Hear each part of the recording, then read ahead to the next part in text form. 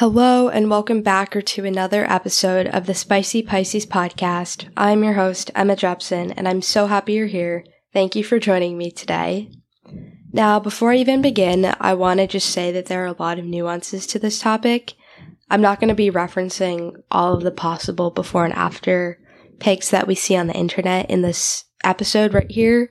I wanted to dedicate it solely to the eating disorder focused before and after pics. I know there's weight loss pictures, gym transformation, bulking, starting some sort of fitness training program and seeing results with that, self-harm, depression content, before and after plastic surgery, acne, Accutane, removing dairy from your diet, etc., etc. I have my issues with some of these other topics as well, but I figured we could save this for another episode because there's a lot to dive into with specifically eating disorder before and after pictures. So that's what I'm going to be talking about today in this episode. Diving right into it, I don't think before and after pictures are always inherently a problem. I love how people share things they're proud about, progress they've made. They can hold themselves accountable to recover through documenting their journey online, and that the reinforcement from other people can be really good if you're on the early stages of a recovery journey and you need that sort of support network and you don't have it in person or at home, or you can't really find it anywhere else. However, overall, I think they do more harm than good. And my first issue with before and after pictures centered around eating disorders is that from the ones I see pop up on my page a lot, they almost always showcase one classification of eating disorders, and that is anorexia. So really frail-looking individuals, usually in an inpatient facility with lots of tubes on and in them, hospital backgrounds, etc. While I think it's great that people are showcasing the possible extreme repercussions of diet culture that the diet industry doesn't reveal to you when they're promoting all of their shiny wrapper products and services, it's almost how the cigarette and tobacco ads, show really graphic content to scare people out of addiction. I kind of see how that can be beneficial, but I think it's overall just really triggering, and one, that's because the content is just really triggering to see in general, and when it pops up with no warning a lot of the time on our feeds, either consciously or unconsciously, it feels pretty heavy on us. And also, as someone with a hypersensitive personality as well, I have a really hard time viewing really graphic content, which is why I don't like horror movies, really grotesque films, or intense fight scenes. It overstimulates me and I just feel very overwhelmed. It feels really intense and uncomfortable to take in. So that's why I find that this content, when it's made to be really graphic, can be pretty triggering to me, and I suspect other people as well. But another reason is because I find that they almost insinuate that you need to look this sick and languished in order to get help, recover, and or be diagnosed with having an eating disorder, and that those with extremely low BMIs are the only people impacted by eating disorders, which in turn invalidates the struggles of people who are struggling with food but don't look this sick. It basically prolongs and reinforces this idea that you need to hit a quote-unquote rock bottom, where you physically look so low in order to start a recovery journey and go and seek help.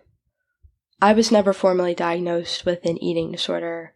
That's another episode that we can unpack entirely, but one of the reasons was because when I went to see my doctor, they didn't tell me that I was underweight or too quote-unquote thin compared to the previous year's check-in. They kind of just read off my BMI and told me I was on the lower end, but they didn't mention that it was too unhealthy, that they needed to investigate it further, and they didn't really bring up food either. I don't think they really asked me about that.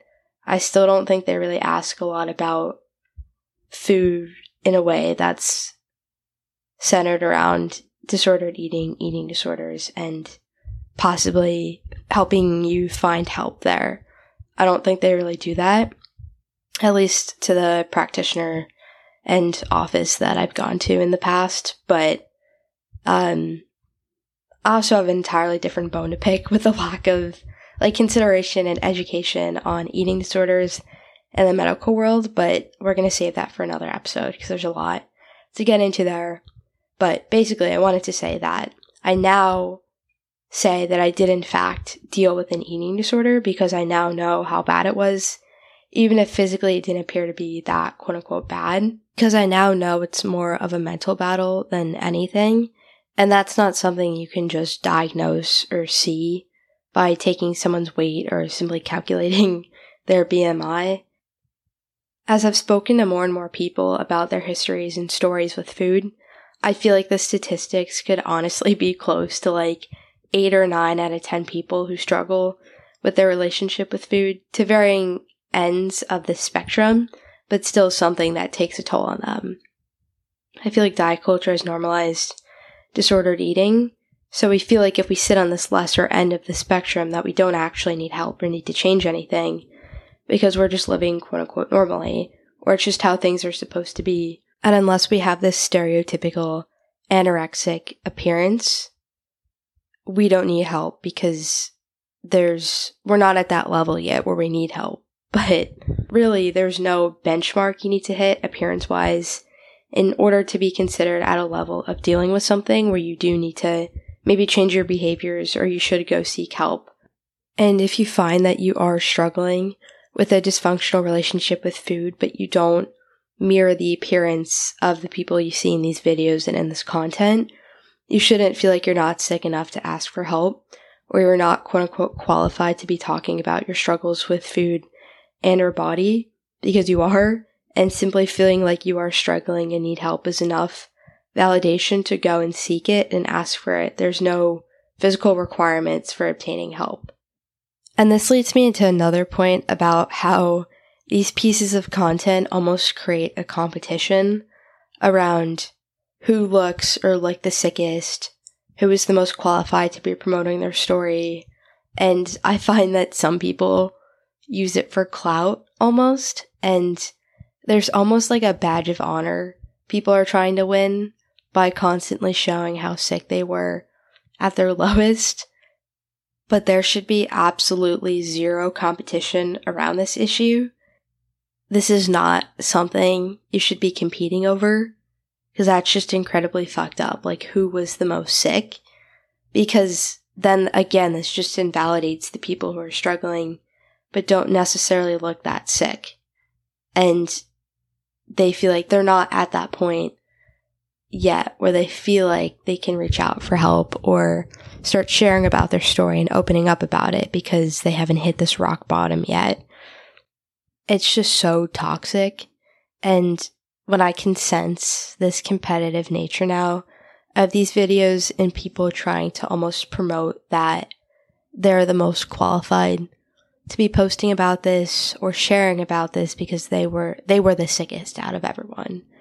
And it just drives me absolutely crazy because it's so triggering and toxic. And I know people are just doing it for views and, they want more followers and people to view their content. And a lot of the time people don't even realize how triggering their content can be, which leads me to my final point about how some people might be saying, I don't see the issue here.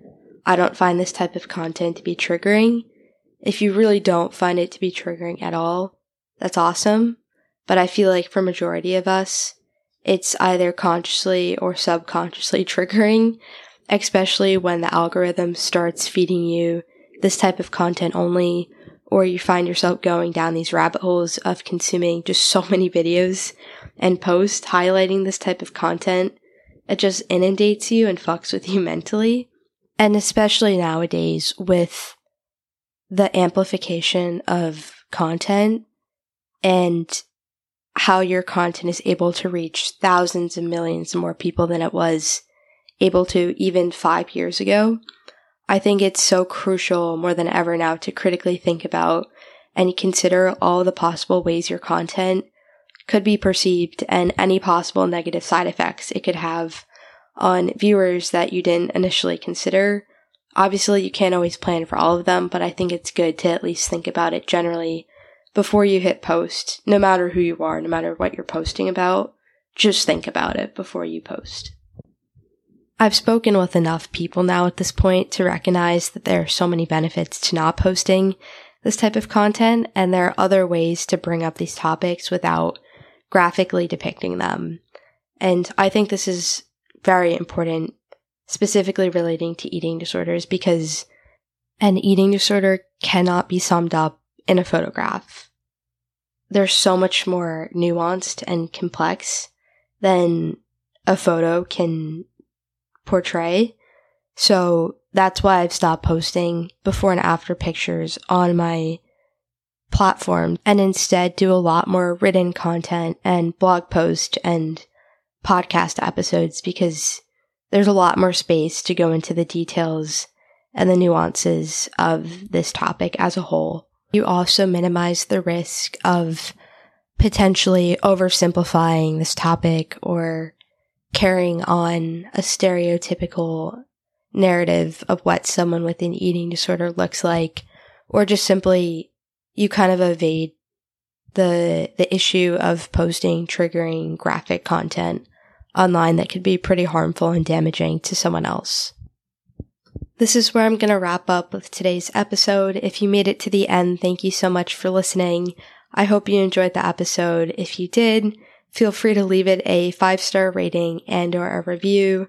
And thank you again for listening. I hope you have a wonderful rest of your day, of your week, and I will see you in the next episode. Bye.